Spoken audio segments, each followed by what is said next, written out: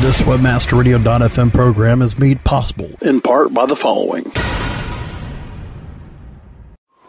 Today's forecast calls for 6 to 12 inches and temperatures will only be in the teens overnight, so bundle up and... Imagine you're planning your end-of-year reports, planning for next year. What are you going to do to monetize more in 2011? We're going to have clear and sunny skies with a perfect day of weather for everyone coming to AFCON 2010. Warm up your marketing strategies this December in our winter oasis for affiliate marketers. AFCON 2010 Florida, December 8th through 10th at the Fairmont Turnberry Isle Resort in Aventura, Florida. Sign up now at AFCON2010.com. That's AFFCOM 2010.com. The opinions expressed on this WebmasterRadio.fm program are those of the host, guests, and callers, and do not reflect those of the staff, management, or advertisers of WebmasterRadio.fm. Any rebroadcast or retransmission of this program without the express written consent of WebmasterRadio.fm is prohibited. Feeling better? Looking better? Making life better. It's Life Tips. We'll explore the latest innovations, introduce you to the latest products, and bring you the tips from experts and environmental pioneers to help you lead a better life. Life Tips. Making your life smarter, better, faster, wiser. Here are your hosts. Welcome back, everybody, to the Life Tips Show. I'm here with Eric Brody. Welcome, Eric. Thank you. Eric, you're the principal of Shift Advantage. Pleasure to have you on the show. Can you tell us a little bit about your company and your endeavors to make the world a better place? Yeah, my company is a sustainability consulting firm, and we assist companies in organizations in helping make the shift towards sustainability and corporate responsibility while creating competitive advantage. And that's through a variety of means, everything from helping companies create cultural change and engage their employees to measuring and assessing their carbon footprint, water, energy, and figure out ways to make improvements, incorporating sustainability into their operations, into their activities. So a variety of things depending on what the client needs. We're going to get into a lot of those issues, and there are about 25 to 75 issues that were just in the first statements you made. And I, of course, am going deaf, but so don't use me as a barometer, but feel free to speak up a little bit if you want in case any of the guests are having trouble hearing you. You were connecting, I want to try to get the connection, if you can, between sustainability and competitive advantage. Can you talk about that a little bit and how those dots are being connected? Yeah, I think what a lot of businesses are seeing in this kind of a new way of doing business is that sustainability and doing the right thing for business go hand in hand, and there's a variety of reasons for that. So there's market pressures where companies are seeing that their competitors are already moving in that direction. There's pressures from NGO, non-governmental organizations, so organizations like Greenpeace and others that are putting pressures on companies. There's public pressure from consumer groups wanting companies to do the right thing. So there's that advantage there, and then there's also just people wanting to buy from companies that reflect their own values, and that seems to be a growing trend.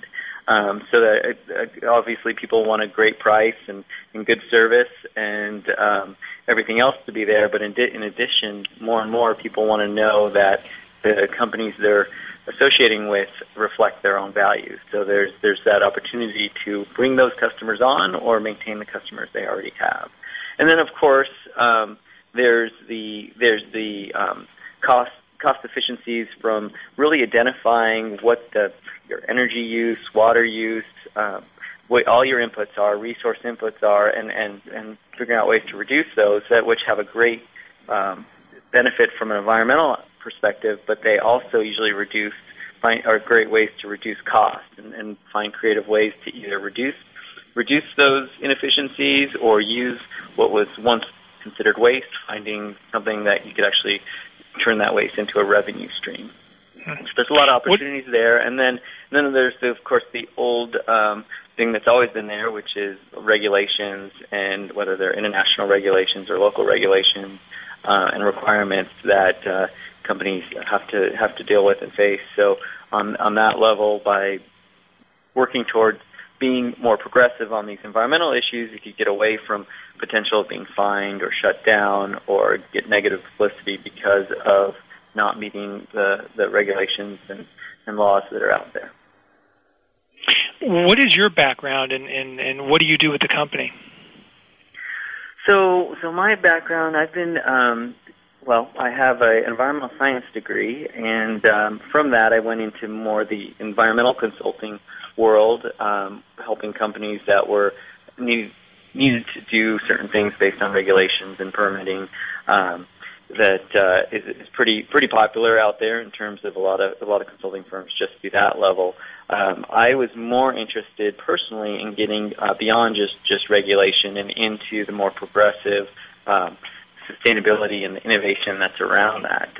So I ended up going to Nike and becoming their sustainable business integration manager, where I got a chance to do that and work within the company and through the supply chain to make changes that improve the business and improve the environmental footprint.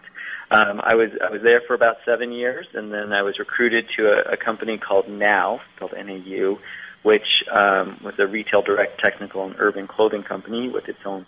We're building our own retail stores, and I was a sustainability person there for about 3 years until about 2008, right at the crux of the beginning, I guess, of the recession, and we were not able to get funding to keep going. So that brand shut down, and shortly after another company bought that brand, but they had to. Before that happened, we went bankrupt, and all the employees had to be basically let go.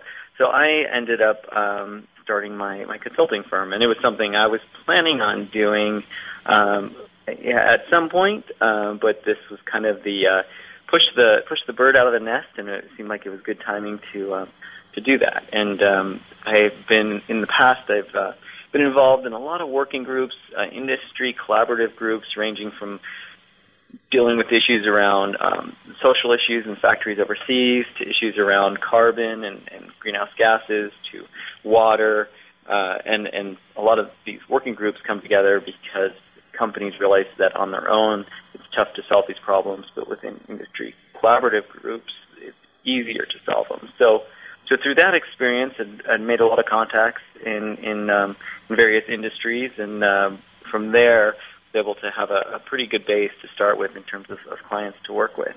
So I've been very fortunate in having a broad range of clients, everything ranging from Boeing and their commercial airline sector to the Outdoor Industry Association, working with companies that provide outdoor gear to people, and working with a bank that's a national bank. So a wide range of clients over the last 2 years that I've been in business. Let's take a little bit of a break. I want to come back with some rapid fire questions for you, though, on sustainability, and I understand you have some great tips for us all as well. So let's take a quick break, everybody, and then we'll be back in just a minute. Life Tips will be right back after this short break.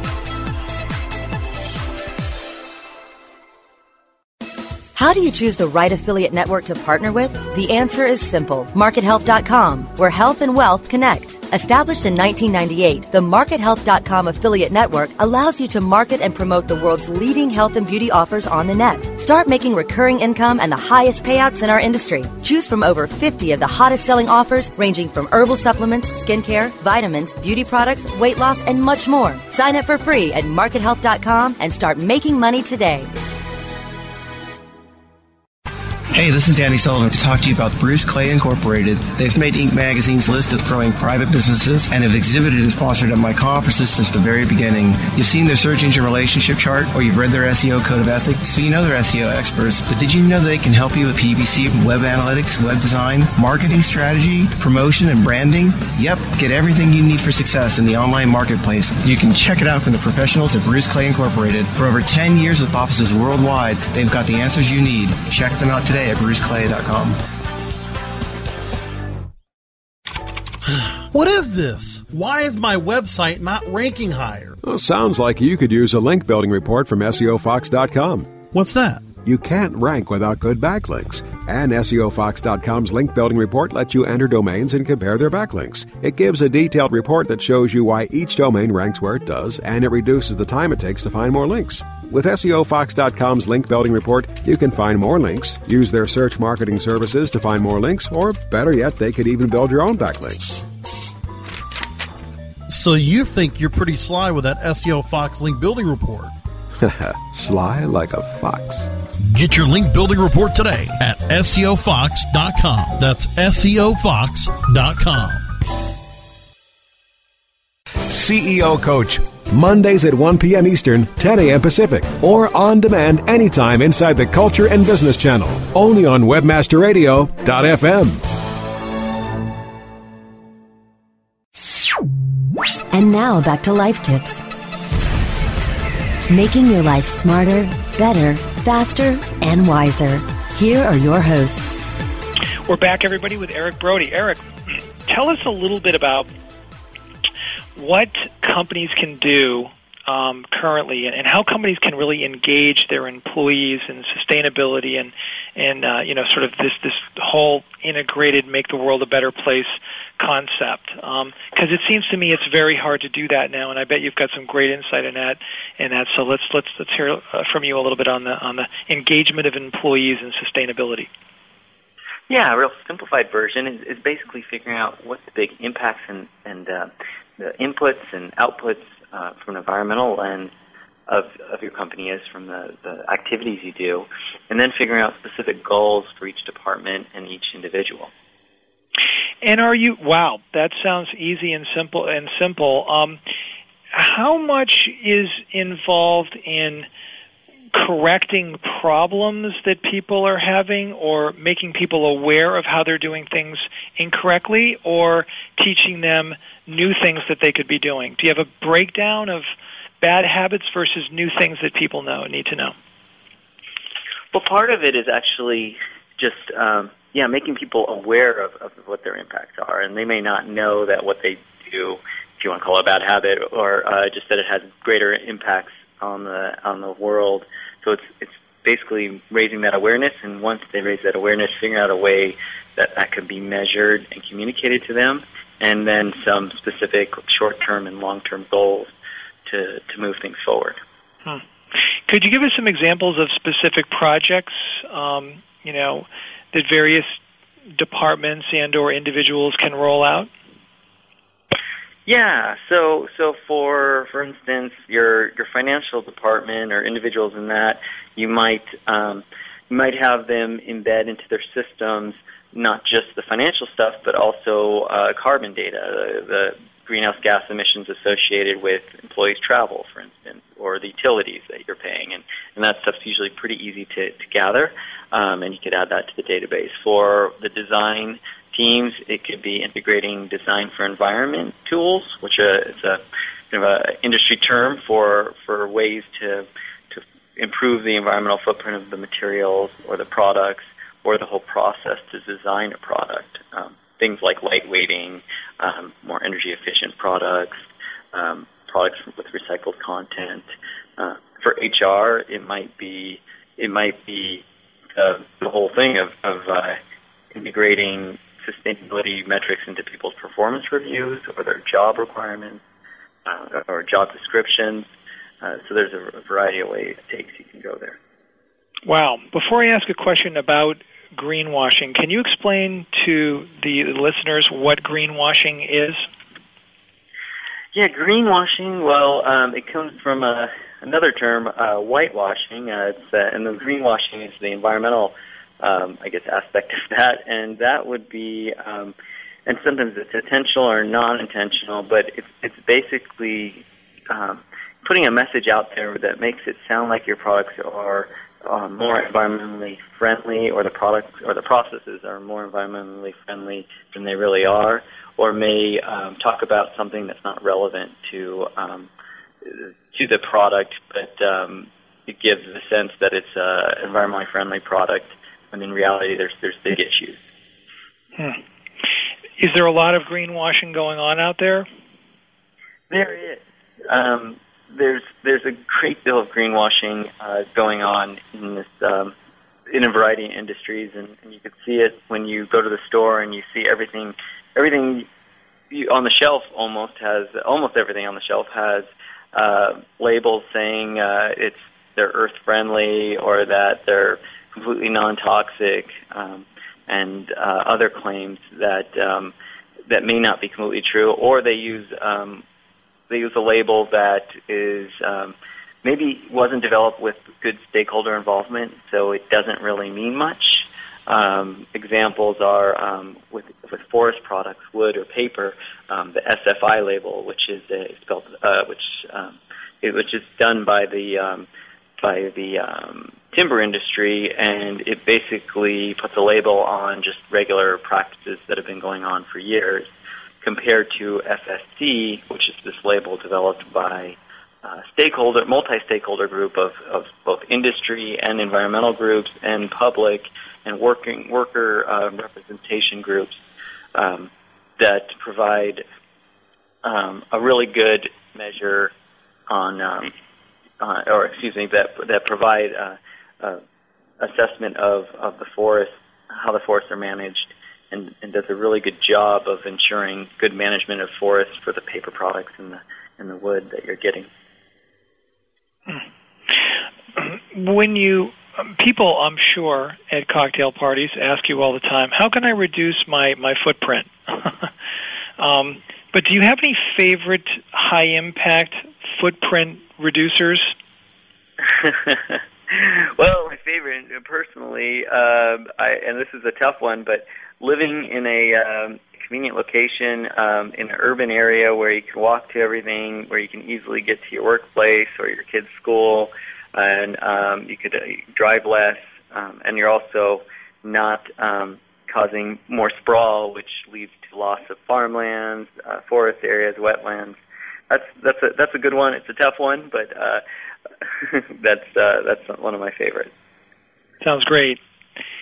Tell us a little bit about the process that you go through with companies and corporations that hire you to help with issues related to sustainability and some of the other things that you're trying to tackle. Yeah, well, first we'll go through with them to figure out what makes sense in terms of creating a sustainability vision and mission that makes sense for the company.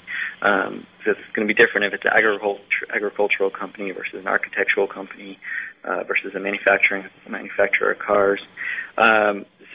And then from that would develop actionable and measurable goals that fit into a strategic plan. So those goals might be 1-year goals, quarterly goals, or 5-year goals. And they may be there could be some aggressive stretch goals like zero waste or zero carbon, or it could be more pragmatic goals such as a percentage of reduction of waste or water over a certain amount of time. And then from there, working with departments in terms of training and engagement, and as I was mentioning earlier, getting ways that we can measure that and report it out. And one thing I've seen that works really well is creating internal reports and scorecards that could be just little graphs that show how people or departments are doing compared to other departments or other people, or how the company's doing compared to other companies in their industry. It creates a lot of motivation when you start seeing that, and people creates a little bit of that competitiveness to be on top. Viral marketing within the sustainability area. Tell us about some of your SMART goals. I love reading a little bit about what you're doing. Could you tell us about the SMART goals? Yeah, so SMART's a term that's out there. I think it's probably an HR term, but basically it stands for creating goals that are specific, measurable, attainable, realistic, and timely. And those can obviously apply to anything, not just sustainability, but it's really important with sustainability to have those standards when you're setting goals.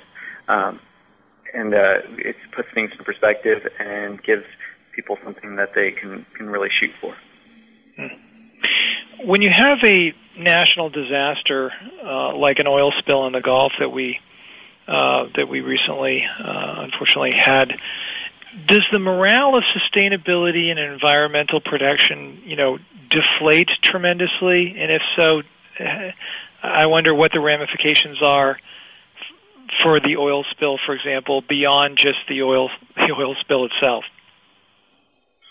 I guess maybe you could rephrase that question. What you're Right. So when so much damage is being done to the Gulf and it's a bit depressing and we're down, does that alter the goals individuals have?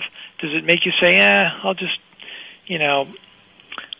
dump this gasoline down the drain today because look at all the oil going into the, into the Gulf? Do we see a trend, of problems that are well beyond the Gulf?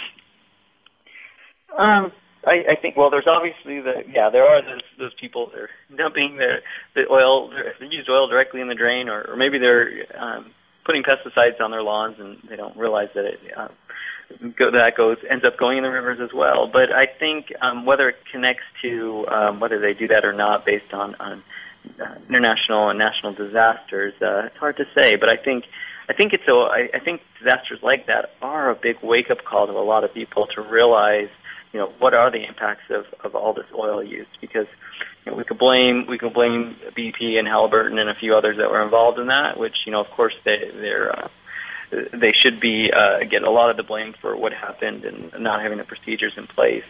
But we also have to realize as companies, as individuals, that they're out there pumping that oil out because we're demanding it, whether it's for the plastics we use or the gasoline we need for our cars. So I think it wakes people up a bit to what are the system issues that we need to get at to reduce the need for oil, so we don't have to go to the areas that are more dangerous to drill from or to do business.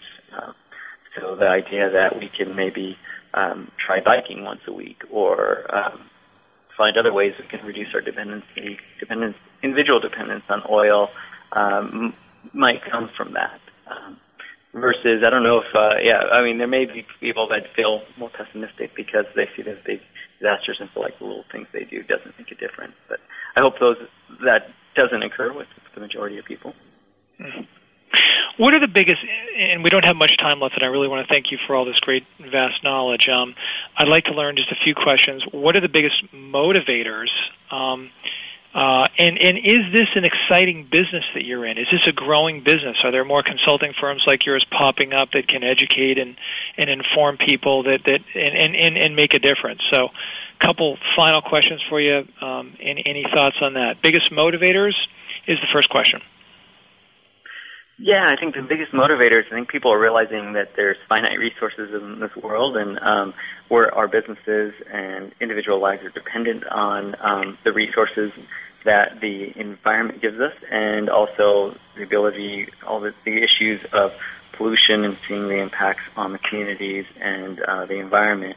I think are starting to motivate people, realizing that we can't just do business the way we have, and that there's also opportunities and innovations in sustainability. And yes, so I'm doing the sustainability thing since the late 90s, and when I started, most of my friends and family didn't even know what that word meant, and now it seems to be on everybody's tongue, and it does seem like a lot of people are putting the shingle out around sustainability, and I'm surprised to see like companies that generally are known for financial consulting or architectural consulting are adding sustainability to the services they provide. So when people are looking for consultants, I would suggest they look at the type of experience they have and make sure it meets what they need, because there are so many people putting the sustainability consulting hat on. But there's a lot of great consultants out there and a lot of great firms. I see it's definitely growing.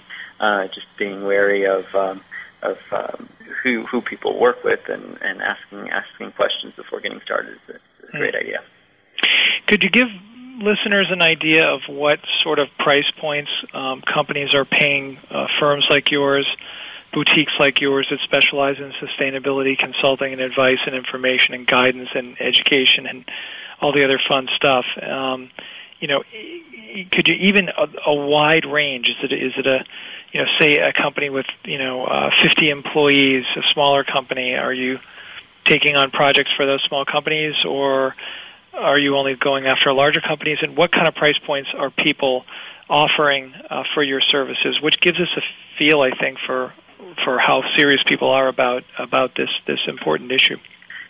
Yeah, well, that's a hard question to answer. I mean, the part about what size company is a little easier, and for me, I've been working with everyone from small startups with just a couple people to medium-sized companies to large corporations, and the amount of work and the cost and what they can do varies so greatly, and it really just depends how deep and how much they want to do. I mean, some companies that are doing sustainability, they have a staff of 30 people internally that are doing this stuff. So you can imagine what those kind of costs are to have those internal folks. Others just need, like a startup might just need to have a couple conversations, or maybe they need more, but they can only have a couple hour conversation just to get some ideas on where to get started. So I'll provide a couple hours of consultation. So in terms of the budget, it really varies, and it's all over the place depending on how deep the company wants to go and what issues they have, how complex their supply chain is, if it's global or if they're just making something on site, and how big their company is. Great answer, and a wide range there. Thanks for that. Do you have any final tips and advice that you would like to share with people? I think we probably got a lot of tips and advice out to people already, but we'll be making some of the tips that you wrote up and sent in to us in advance available on a profile page on Life Tips, along with a link to this recording, so we'll be able to get some content out there for you. But any final words on either final tips and or ways people should get a hold of you if they're interested in learning more about your services? Yeah, I would say in terms of final tips, I would just say it could be very daunting, but there's easy steps to get started, and don't be afraid to just take some small baby steps in terms of addressing maybe the things you do know about or the values that you have, and doing something that meets your values and something that's personally important to you. So that would be one way to get started. And then in terms of if people want to get a hold of me, if they go to my website, which is Shift Advantage, that's shift as in shifting gears, shiftadvantage.com. They can get a hold of me there, or they can email me. Email address is eric.brody@shiftadvantage.com. I'd be happy to talk with folks and maybe help them get started on their way towards the path of becoming more sustainable. Appreciate all your knowledge today and all your help for the listeners listening in. So, Eric, thanks a lot for being on the show. Thanks for having me. Indeed. Until next week, everybody, I hope your life is a little smarter, better, faster, and wiser, and more sustainable. Thanks again for listening, and everyone. See you next week.